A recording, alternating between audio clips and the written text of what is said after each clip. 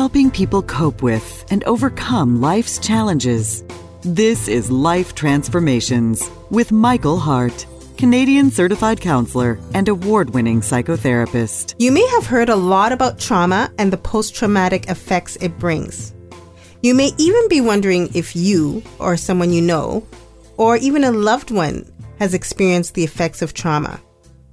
Today's show is entitled Understanding and Overcoming Trauma. We will discuss what trauma is, what are the symptoms of trauma, and what one can do if one feels they are suffering from trauma. We welcome you to the Life Transformation Radio Show. My name is Bettina Davomar, your co-host for today, and with me in studio is Michael Hart. He is the award-winning psychotherapist of Elim Counseling Services. Welcome, Michael. Thank you very much, Bettina, for that wonderful introduction. And today's show is a very interesting and important topic to me because I see a lot of people in my practice who come in and are suffering from trauma.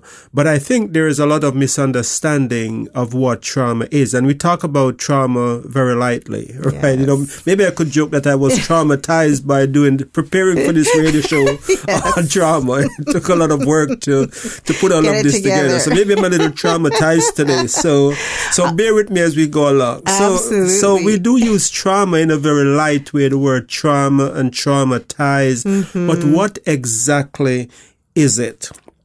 And so as we go through today's show, we are going to be answering some of those questions and clarifying some of the misperceptions that people have about trauma and identifying what the symptoms of trauma, what the symptoms are, and what can be done if you find yourself suffering from trauma. But I think it's also very important for us to understand how our body deals with trauma, because if we can understand that, then we can have a better ability to be able to control what's happening within our body and recognizing when things are out of whack. Michael, now let's get into this topic.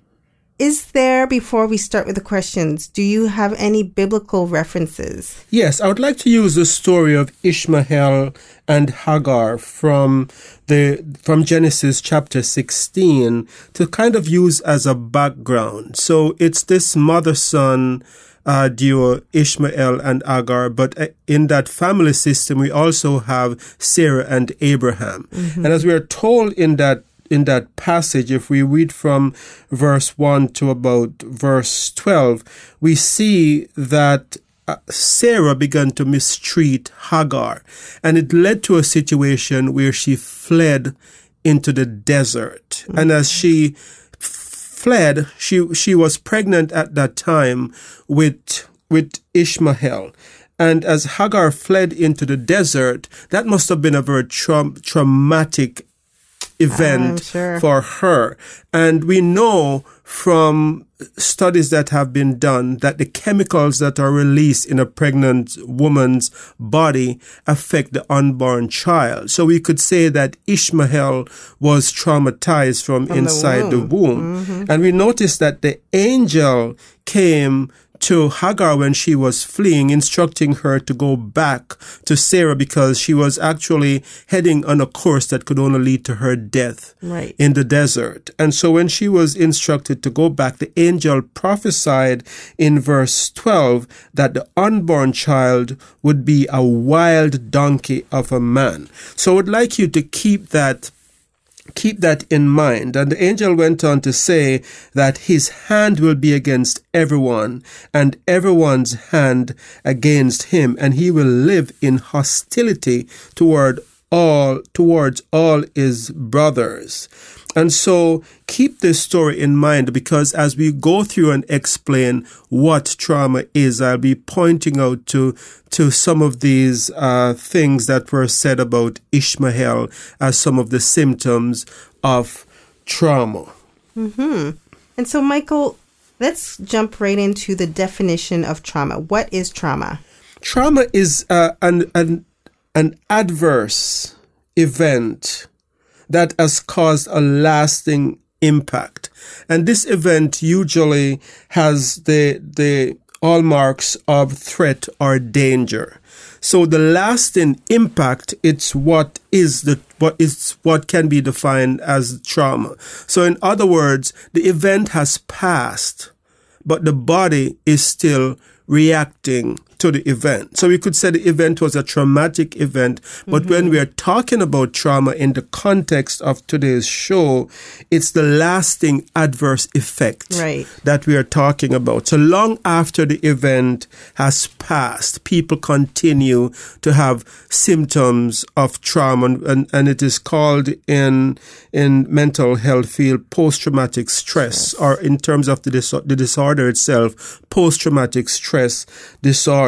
So that's what we are going to be talking about. And so when there is trauma, the body kicks in its fight, flight, or freeze response, and the body prepares for action. Right. So if you're in a car crash, for example, and you have to get out, the fight system of your body, the nervous system of your body prepares your body for action. So your muscles are firmer, stronger than they would normally be under normal circumstances, and you're able to maybe free yourself in ways that you couldn't do if you were in a relaxed state, because that fight, flight, or freeze response prepares your body for action. It kicks in and it prepares your body for immediate action.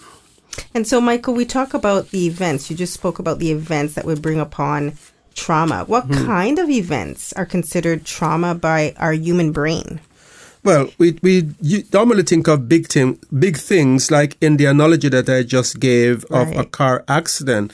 But what I'd like to do today is talk about some of the things that people don't expect, that these things could also be traumatic, and that these things could also trigger the autonomic nervous system of the body, the fight, flight, or freeze response of the body. So things like choking, for example. If you had a choking incident as a child where you choked on a piece of food, or even as an adult, you could have a choking experience. Yes. Your body could go into these fight, flight, or freeze response system long after that choking hazard has been removed. Yeah. So I see people in my practice who are still dealing with the fear of swallowing food. So any kind of eating event triggers for them this feeling that they're going to choke, and they have a very hard time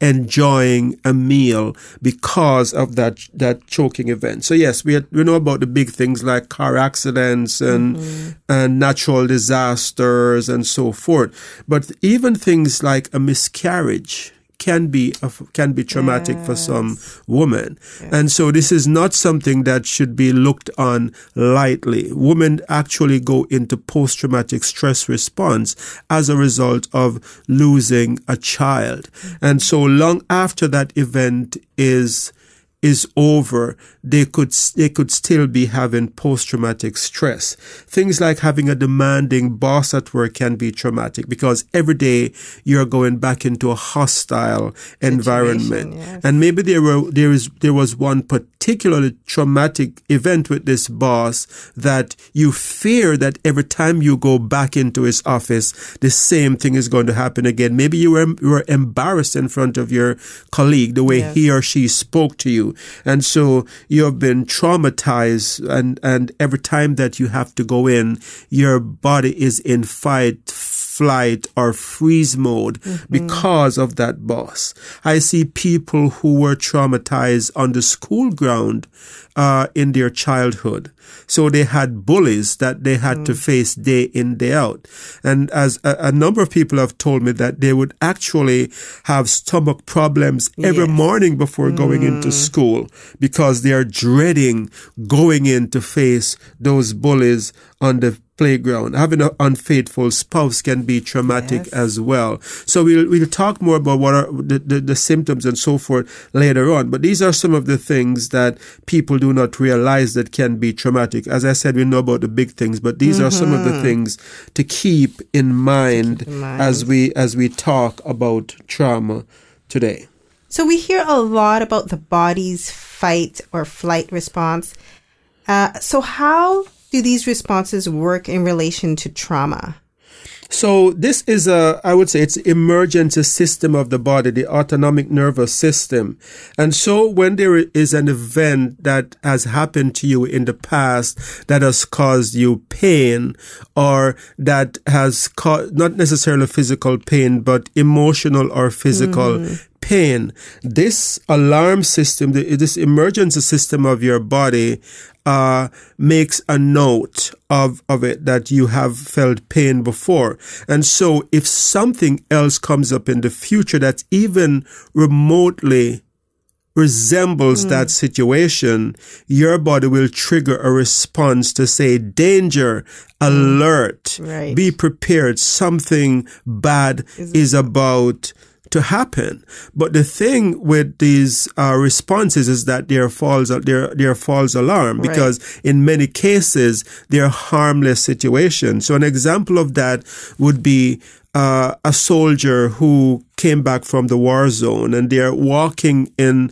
the supermarket and someone slams a cart in line with the other cart. And just that sound of the cart banging against each other create this stress response that they're in danger. So the body goes into full action mode. The muscles would tense up. The digestive resources of the body would flow to the large muscle group. And so they will experience this dryness of your mouth as you no longer need to salivate in the event of an emergency where you have to act quickly. And so all of these responses will be going on throughout the body, and it's all happening in the brain by the brain secreting these chemicals that say, be prepared for action. But what is important to note is that all of this is happening faster than you can think. Sometimes I think God has a sense of humor. The other day I had a gentleman in my office, and he was asking me this question about how this works, and I was explaining to him how it happens faster than you can think. And just as I was explaining that to him, a bird crashed into the window right behind where he was sitting. Oh dear. And without thinking, he turned around and he had his fist up. He's someone who does martial arts. And he turned around and he was prepared for action. And this has never happened. So that's why I say God must have a sense of humor. God must have said, this needs an illustration. So here's a bird. And so I said, that's exactly what I'm talking about. Even before you could think, what is that sound? Your mind already assessed that there is a possible danger here, and you're ready for action. So it happens faster than you can think. But a lot of times this system that we have sends false alarm, and we get into what is called the habit of trauma, where we are always thinking that there is a danger when there is none. People who have been abandoned in the past can go through life sabotaging relationships because they're expecting to be abandoned again. People who have been treated unfairly can go through life feeling as if they're going to be treated unfairly again. So I think that Ishmael, in that story that we read before, when the angel said that he would be a wild donkey of a man, and his hand would be against every man, and every man's hand against him, I think Ishmael know what it is to be abandoned by a father. So he doesn't have trust of people. He mistrusts people as a result of the trauma that he have experienced in. And so maybe he's angry as well as a result of that trauma. And so it is playing out in terms of the people that he interacts with. So being this wild donkey of a man is saying that he's acting in ways that is as a result of post-traumatic stress, where he's acting before he even thinks. And that's exactly what trauma is, that people act before thinking, because it's all rooted in the emotions. And we're reacting most of the time not in logical ways. Right. Michael, it's so interesting how these triggers can bring about a post-traumatic responses. So what's the downside of the body's automatic response?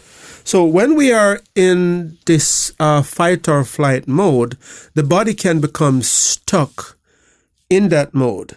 And if the body is stuck in that mode where you're always preparing for action, it means that it is taking away resources from other vital areas of the body that needs resources to function at an optimal level. So just to give you an example of all the different parts of the body that are affected by the fight, flight, or freeze response, the different parts of the body that are affected by the autonomic nervous system would be the circulatory body, the circulatory organs of the body, the respiratory parts of the body, the reproductive parts of your body, your muscles, your skeletal structure, even your immune system, even your balance can be affected as a result of that. So your digestive system also. So when you have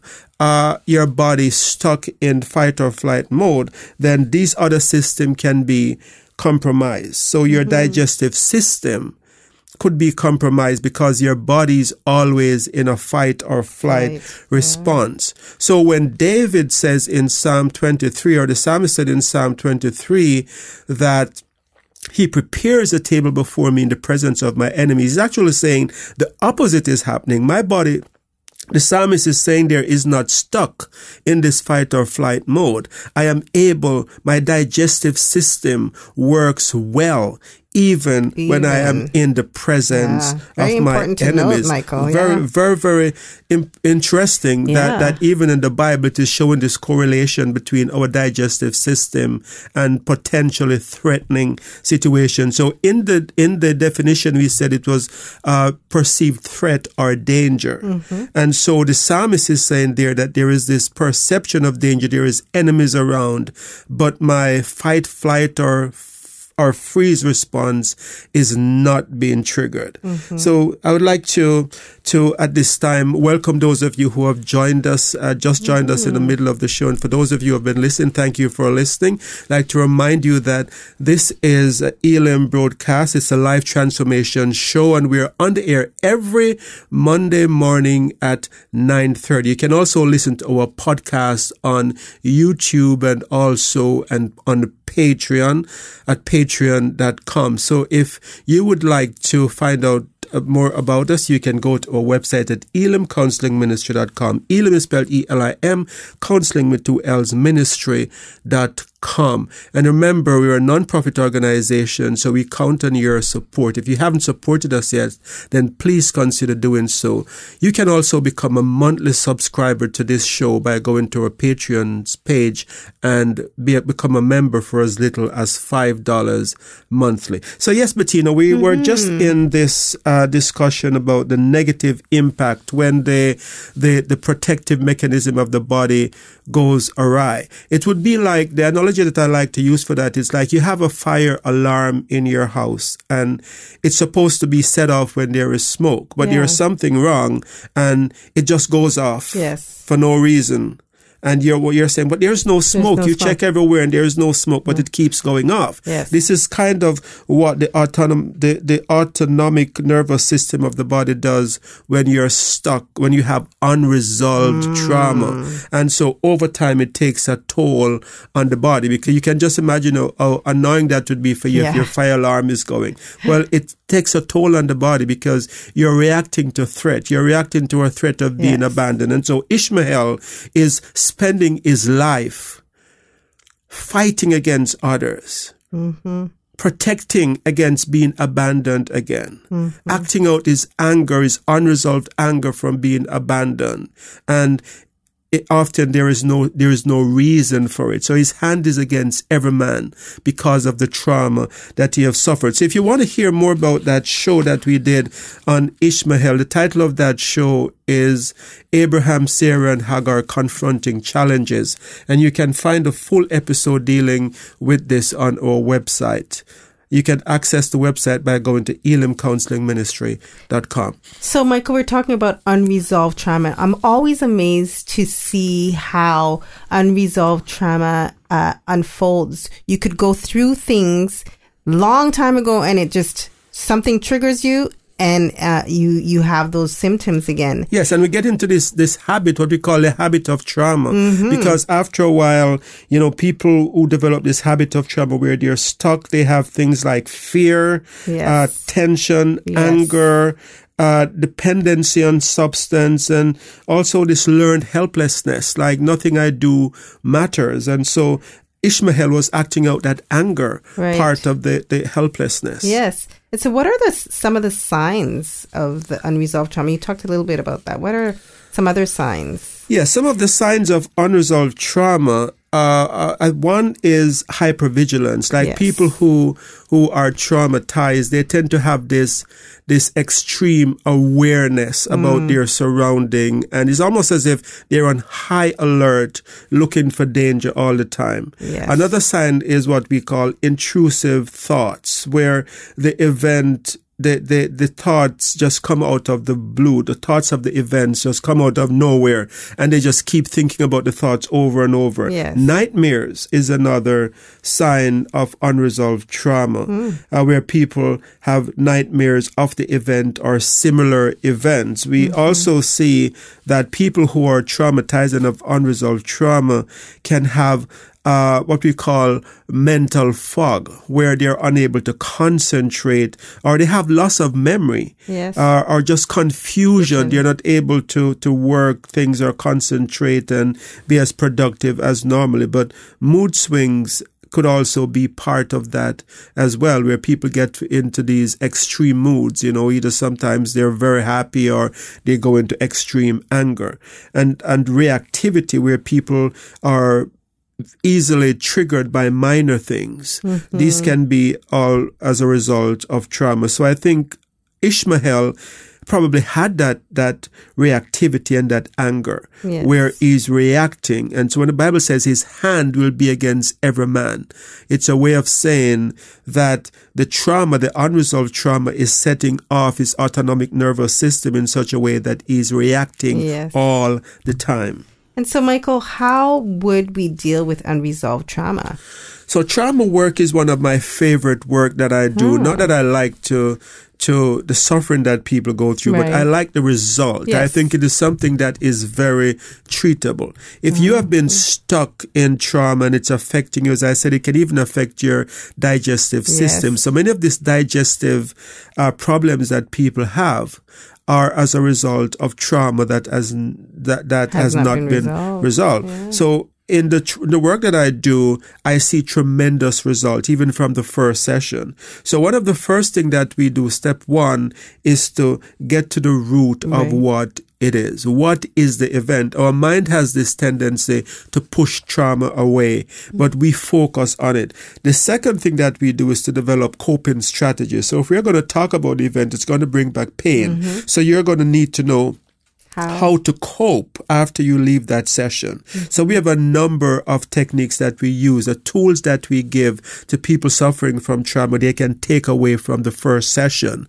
where they can use right at home to help them deal with the emotional pain that might be caused. So the next step, the third step, is what I call control exposure to the traumatic event. So this is mainly talking about what happened over and over again.